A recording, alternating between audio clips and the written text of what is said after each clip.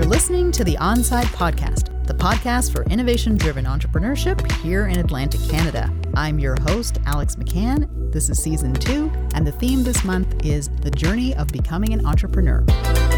I'm joined today by Michael Marcel Polak, also known as Ganagawatrita. Hopefully I've gotten that somewhat okay, which means Little Dipper in Mohawk from the Bear Clan. He's dedicated to fostering Indigenous pathways to solve global problems through his gift of two-eyed seeing.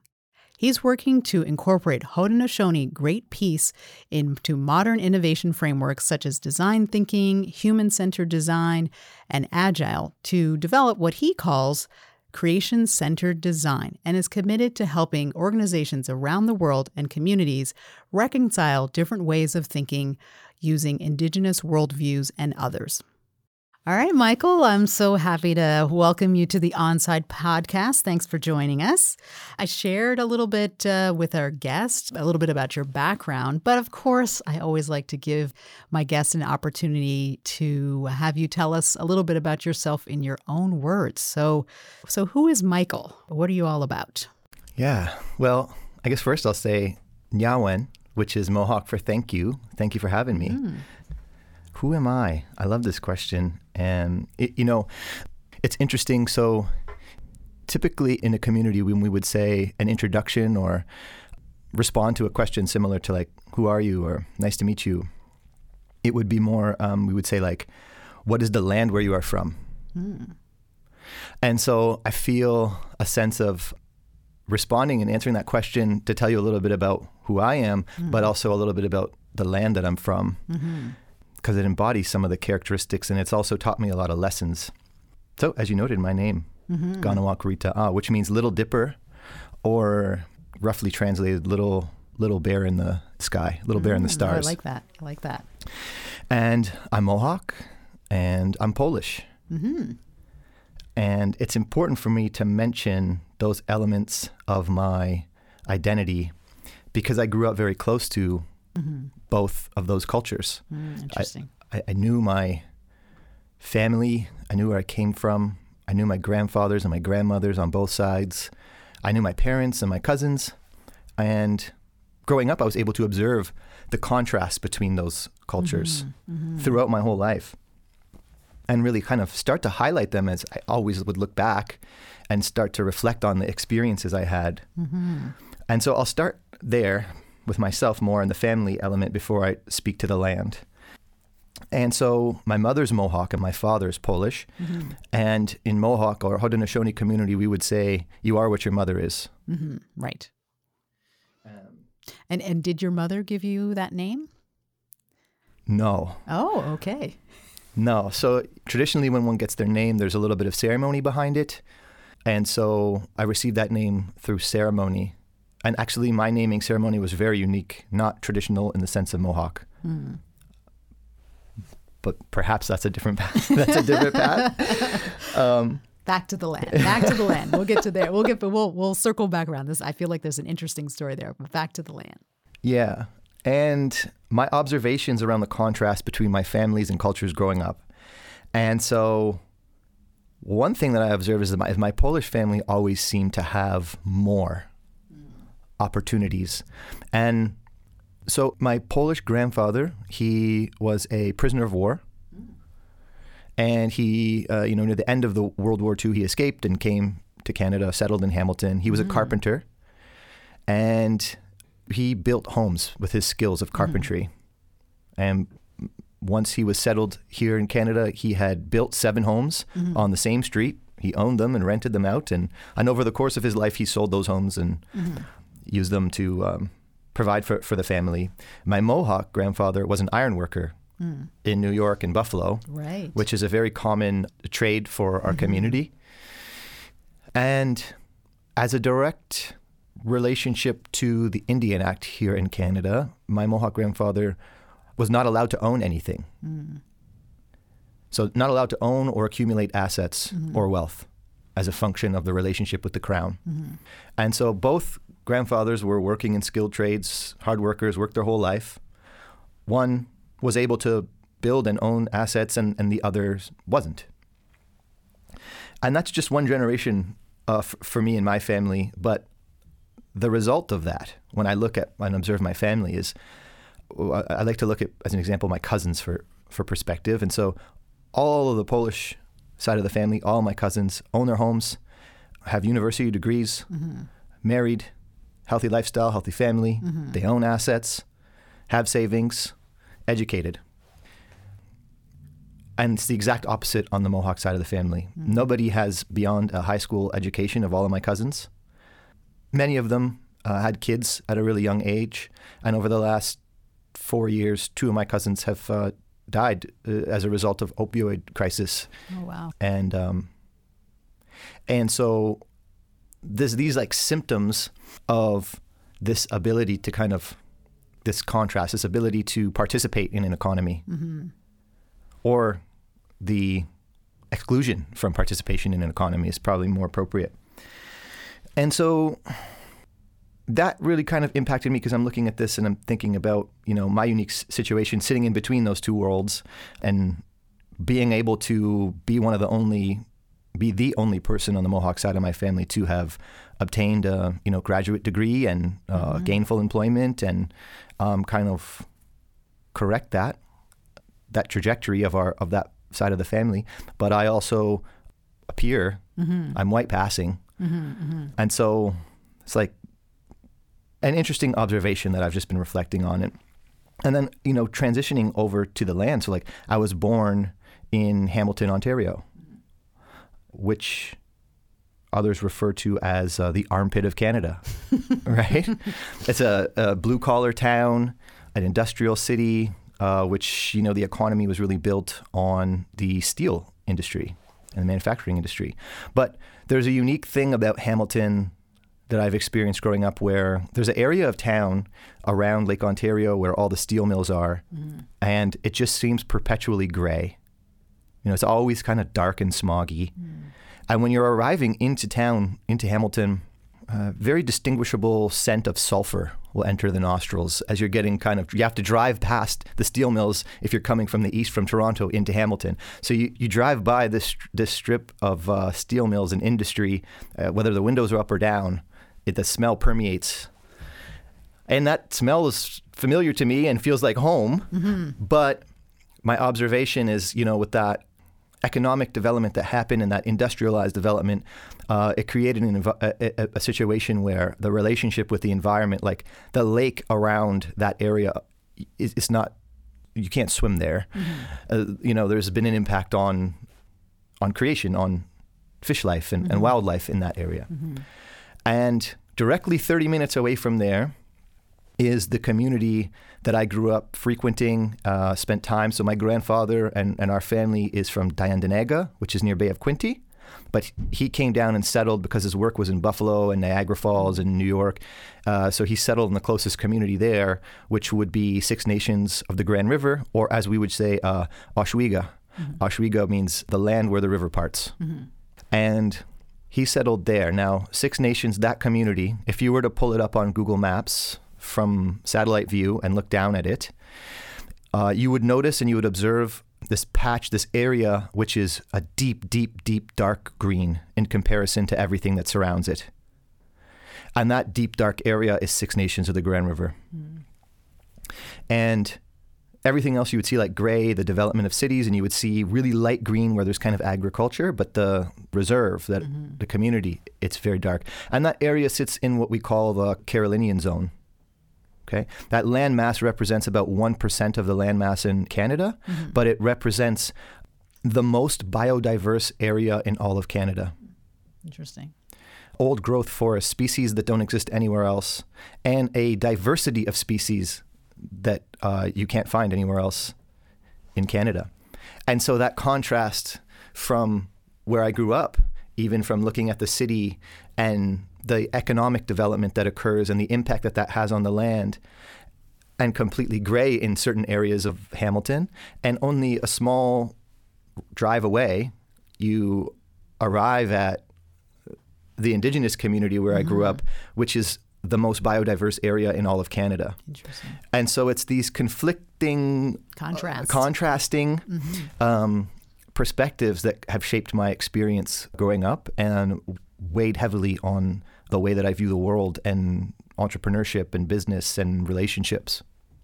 Wow. Thank you so much for opening us up that way and sharing a lot about your family and your background and both sides of your family and that contrast that you observe in your family and in your direct relations, and then also in the land and the environment that you found yourself. It's this kind of this space of being on the edge between two worlds. And one thing I wanted to touch on that you kind of mentioned as you were talking and saying, the things that you saw kind of in the Polish side of your family, and then the things you were noticing in your Mohawk community and impacts from the Indian Act that were preventing people from accumulating wealth in the modern world in the way that we assume that wealth is generated and how we value things today. So you could see these kind of conflicting opportunities, as it were. Yeah. And, we've talked before, so I know you're really into finding new ways to do things, entrepreneurship, startups, all these kinds of things. And we're going to journey into how you started to think about becoming an entrepreneur. But was there something about that dichotomy between the two things that got you interested in entrepreneurship? Or was there something that was there where because you mentioned that there were these two different ways of approaching things. Was there something there that sort of got you interested or led you in that direction? I'm not certain if there was something that, as a result of that experience and those observations, that led me specifically to entrepreneurship. But it certainly reinforced, so entrepreneurship, if I think about that by definition, there's kind of the basic definition, which is just around creating a business for profit. And then the more modern definition, which is really around trying to observe problems or complex problems that exist in the world and try to find solutions to those. And so on that more modern definition, I think that's where I saw an opportunity that maybe is not being widely practiced around trying to reconcile those differences, to create solutions to help change things for the better, whether, business, society. So in a sense, yeah, but I don't know when I can't pinpoint a time when I was like, oh yeah, like this is also valuable for business or something. And what was it for you that, because I know you have I feel like you told me once, I could be wrong about this, correct me. I feel like you told me once that you started a skate shop or a skate business, or I know that you had some different things you were interested in at a kind of a young age. So what was your kind of first foray that made you say, okay, I want to solve some problems, make some money, go down this path? A lot of people we've talked to have said they didn't even know the word entrepreneurship. That wasn't a word that occurred to them or that they had even considered themselves to be. Was there something that kind of made you interested in going down that path, or something that happened early in your life? Well, okay, now we're getting into some interesting stuff. And this may also help answer the last question as well. Everywhere that I would go, and I would walk throughout the world with my perspective, I would find that there was some resistance to indigenizing things. And, you get to a certain level of decision makers, and that's just not a priority. It's not the top priority. It's in some cases not a priority at all. And so entrepreneurship is appealing to me in the sense of, well, I have the ability to lead and decide how this looks. 5 years ago, nobody really was mainstream talking about two-eyed seeing, and 10 years ago, certainly nobody was. So thinking about how to blend Indigenous principles or ideas or perspectives into business, whether it's like policy or decision-making criteria, like these weren't even topics. Like if you brought them up, you would almost be like looked at like you're like, what are you talking about? This is for you to do in your community, not here. So that element of having some autonomy over how to approach design or solutions or business and trying to bring that into the space and so I remember I came out of, like, I just finished doing, I got my diploma in business and I went out into the workforce and I just didn't like it. Like, nothing about it set me on fire. You know, I actually remember the first thing I did out of college was I went for an insurance interview, and the final round of interviews, they said, like, you're going to go out with one of our sales reps into the market and we're going to show you kind of like a day in the life. And I think there might have been like skewed to try to show me like what a rough day in the life is like, you know, see if you can cut it.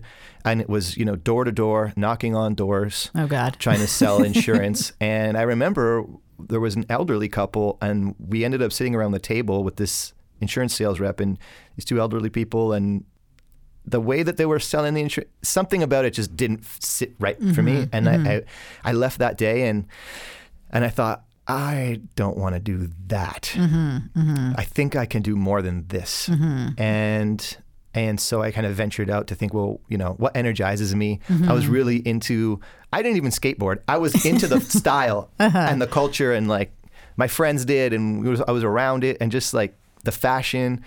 And it was really more streetwear. We weren't really a skate shop. It was more like streetwear clothing that, you know, kind of had some like skate elements. Style. Yeah. Some finesse. Yeah. And I just kind of wanted to do something fun and also a little bit of School of Hard Knocks. Like, yeah, I thought, like, I'm young. I have time for this. I have energy. If I fail here, I have tons of time to reassess and go back out into the world. So it just seemed like an acceptable risk, and it seemed like a way better option than cold calling for insurance policies. Yes. Well, skater lifestyle business over insurance. Now, we all need insurance. It's all, you know, it's necessary. Absolutely. So insurance company, please don't cut me off. I need you. Yeah. All those are good things. All those are good things. Keep the premiums low. Yeah, low premiums. Low premiums. Low premiums. And so as you had that experience and building on kind of the things that you were sort of seeing in your life and your community, and as a person, you grew up in Hamilton? So were you surrounded by your Mohawk community? Were people in your community supportive of the idea of going into business or starting a business, or how was that perceived? And were there? Well, yeah, I guess maybe we could start there. How was that perceived? At the time, it wasn't something that I vocalized. You know, I actually, when I opened that store, I came to Mi'kma'ki to open that. So I wasn't even close to my community. I didn't attempt to access any capital from any, you know, entrepreneurial grants or anything like that. It was almost like, for me, kind of a pilgrimage. It was like, let me go to an unfamiliar place and try something that I've never tried before. And there's maybe perhaps also a little bit of an element of like the disruptor in my identity as well. And like my community this is something. So my community is pretty well known to be vocal advocates for calling out injustices and standing up, like quite fearless in terms of standing up to government and policymakers and really claiming and reclaiming things that are legal promises.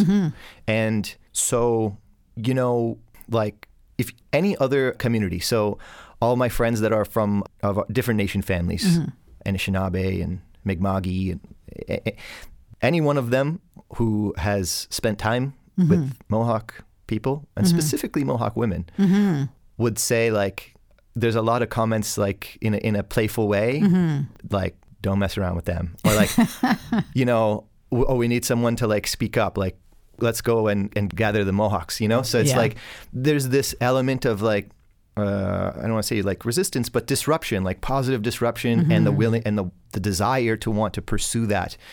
And so I think there's an element of that that's entrepreneurial as well. You know, it's like, no, I'm not okay with the status quo. I'm going to go create my own version of this. It's interesting. I was watching, first of all, I will attest to the strength of Mohawk women.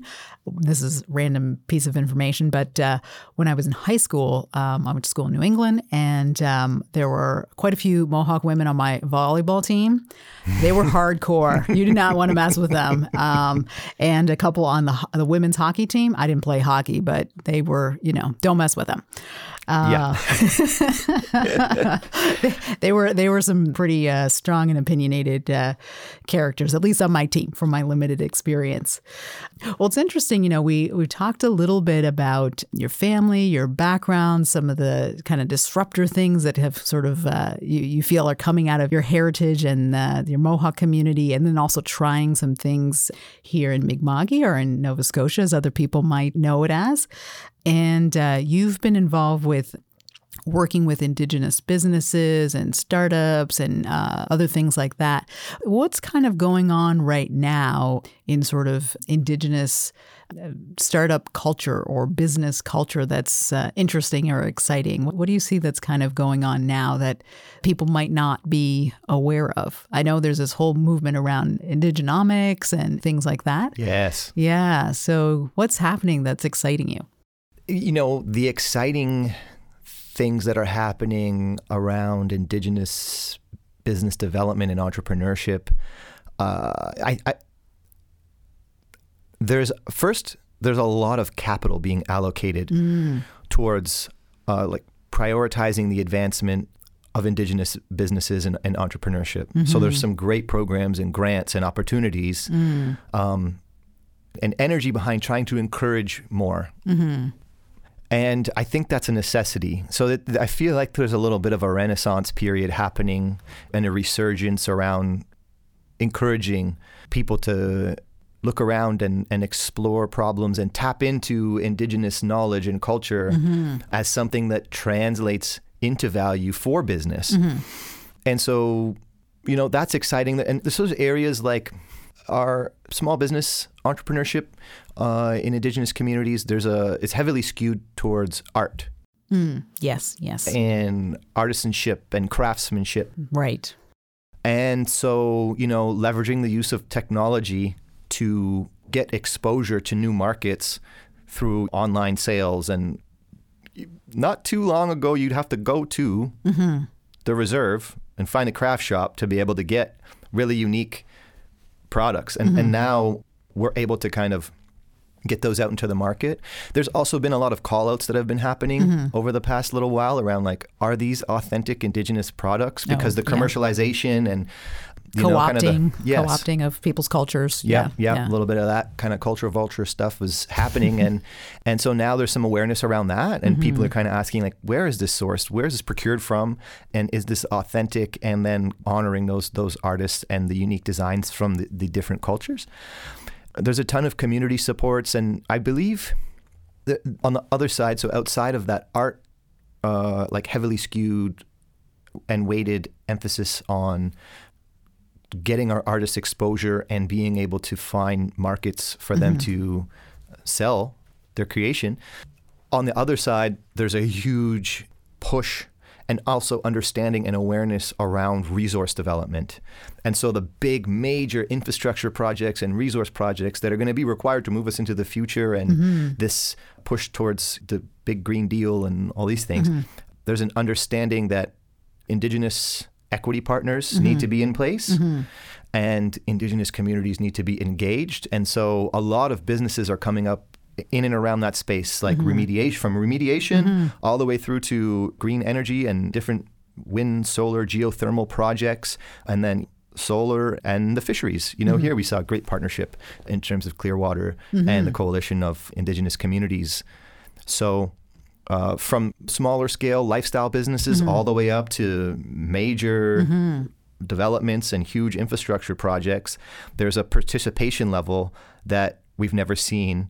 And there's an energy and awareness that I've never seen before. So yeah, it's interesting. I feel like kind of what you're saying is true. I think for a very long time, people associated kind of the craft industries and baskets and traditional clothing or imagery and things like that as those are acceptable spaces for Indigenous businesses and startups and things like that. But we know that in the background that there have been these other major initiatives. The Clearwater one is a perfect one. And here in Nova Scotia, we see, whether it's up in Cape Breton or the wind farms that have been developed by Eskasoni and some of the other places, folks are showing up with real economic drivers and really participating and kind of leading the way, and really hope that continues.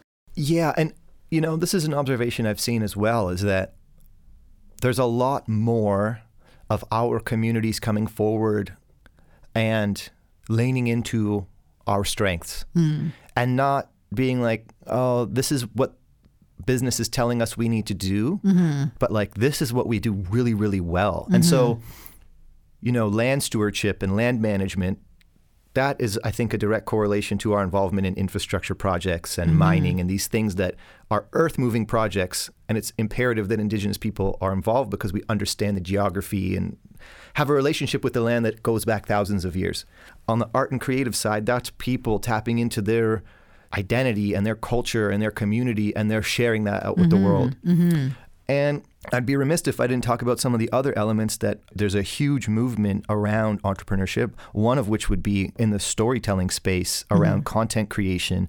So in that kind of creative industry as it relates to film, television, documentary TV series, and a lot of new up-and-coming Indigenous producers and directors and actors. And so storytelling has always been a means with which we would communicate and share knowledge. And now, like through the use of digital media, a lot of that stuff is starting to make its way out into the mainstream, which helps everything because people get familiar, they understand the stories, they understand, well, what part of what these stories that are being told in Canada also relate to my identity as a Canadian, like as a non-Indigenous Canadian, but the history and the truth and the culture.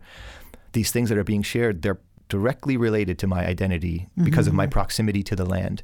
So those things that are really valuable and channeling them into business, and entrepreneurship, I think is really cool. And it's a cool thing that I'm observing. It's less of a propensity to try to focus on things that, it's like, even personally, I think about this.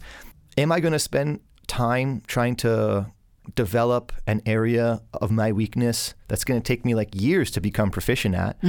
But if I focus on something that's already my strength and I just go really hard and focus on developing that, I'm going to be really, really great at that one thing versus I might be mediocre if I invest 2 years into something that I'm not great at. And so it's like, I think I'm starting to see how that's all kind of taking shape across the landscape, Interesting.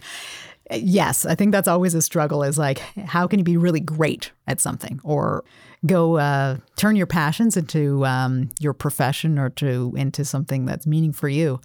I have a question, like if you had some advice for a young Indigenous entrepreneur or, somebody from your community or somebody from the community here who's interested in this path, they're starting to think about this journey. They're starting to see the success, as you mentioned, through other folks doing sort of content creation, some of the larger business opportunities and things like that.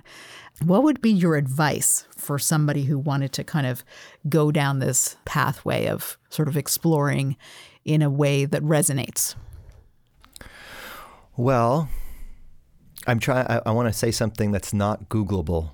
Okay. You know what I mean? Because I feel like, it's like persevere, try harder, be fearless, all these things, right? But I think the first piece of advice I would share is I would encourage young Indigenous entrepreneurs and young entrepreneurs in general just to think about what is your motivation and what energizes you when you close your eyes and you envision what your life would be like in running a business.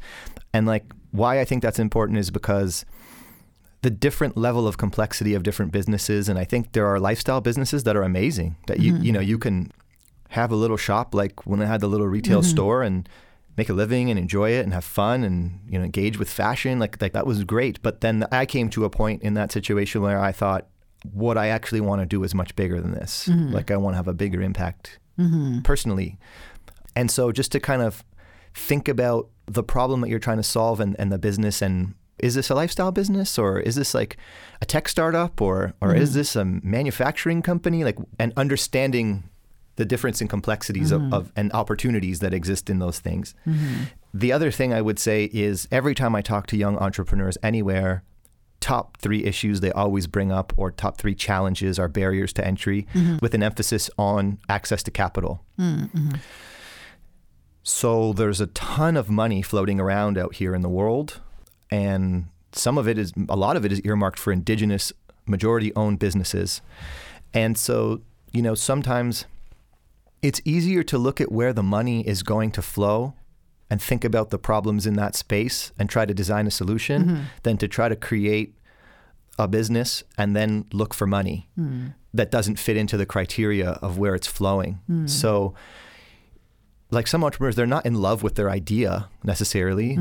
They're in love with the idea of being an entrepreneur in any sense. And so if that's the case, think about what might make those barriers to entry a little bit easier, which is like, okay, $1 billion is getting allocated to housing. Well, maybe we can focus on housing solutions, because it's going to be easier for us to be able to access money to get this idea off the ground. Okay, I like it. That seems like some good, keen advice. I might have one more question for you, if that's okay. And we can always loop back around if we need to. But a question that we like to ask many of our guests who show up here on the Onside podcast is a question that comes up quite often, which is whether or not being an entrepreneur is something that is nurtured, or if it's something that's in your nature. And I don't know if you've thought about that before, but what do you think? Is it nurture or nature? Okay, so I'm going to take this opportunity to circle back to the definition that we talked about before earlier, I may have referenced, which was sort of that entrepreneurship definition. Because before there was business, before the concept of economics existed, there was only creation. We could only interact with each other and things, our environment. And so from this context, the basic definition of entrepreneurship, the act of starting a business for profit, this concept isn't something that really exists within creation. That's something that humans created as a function of our economic relationships.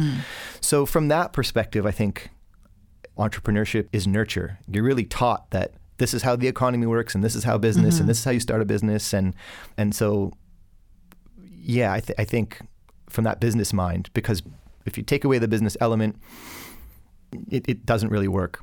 On the more modern version, so the act of transforming the world by solving large-scale complex problems, this, I believe, is nature. I think there is something inside all of us, this desire to evolve and improve and make things better for one another and everything around us. So that desire to have open eyes and an open mind and find solutions, that I believe exists inside everybody. But doing it for money under the definition of just like creating a business for profit, I think that's something that we learn and we have learned. Interesting. Well, that is awesome. I want to thank you so much for your time today and sharing all of your insights and stories with us. If folks want to connect with you, what is the best way that they can connect with you, Michael? The best way, I'm highly engaged with LinkedIn. So, email's pretty active, and LinkedIn, I'm on there once a day and kind of scanning around, seeing what's happening, seeing what Indigenous entrepreneurs are doing. And so that's like preferred way to get in touch. And I'm pretty easily accessible that way. Okay, that sounds awesome. And I just want to thank all of our listeners today. And please connect with Onside. You can come to our website, onsidenow.ca, or you can also follow us on LinkedIn and on Twitter as well. We would like to thank Communities, Culture, and Heritage for your support. We're so grateful for your support in helping us make this podcast. Thanks so much. See you next time. This has been a Podstarter production.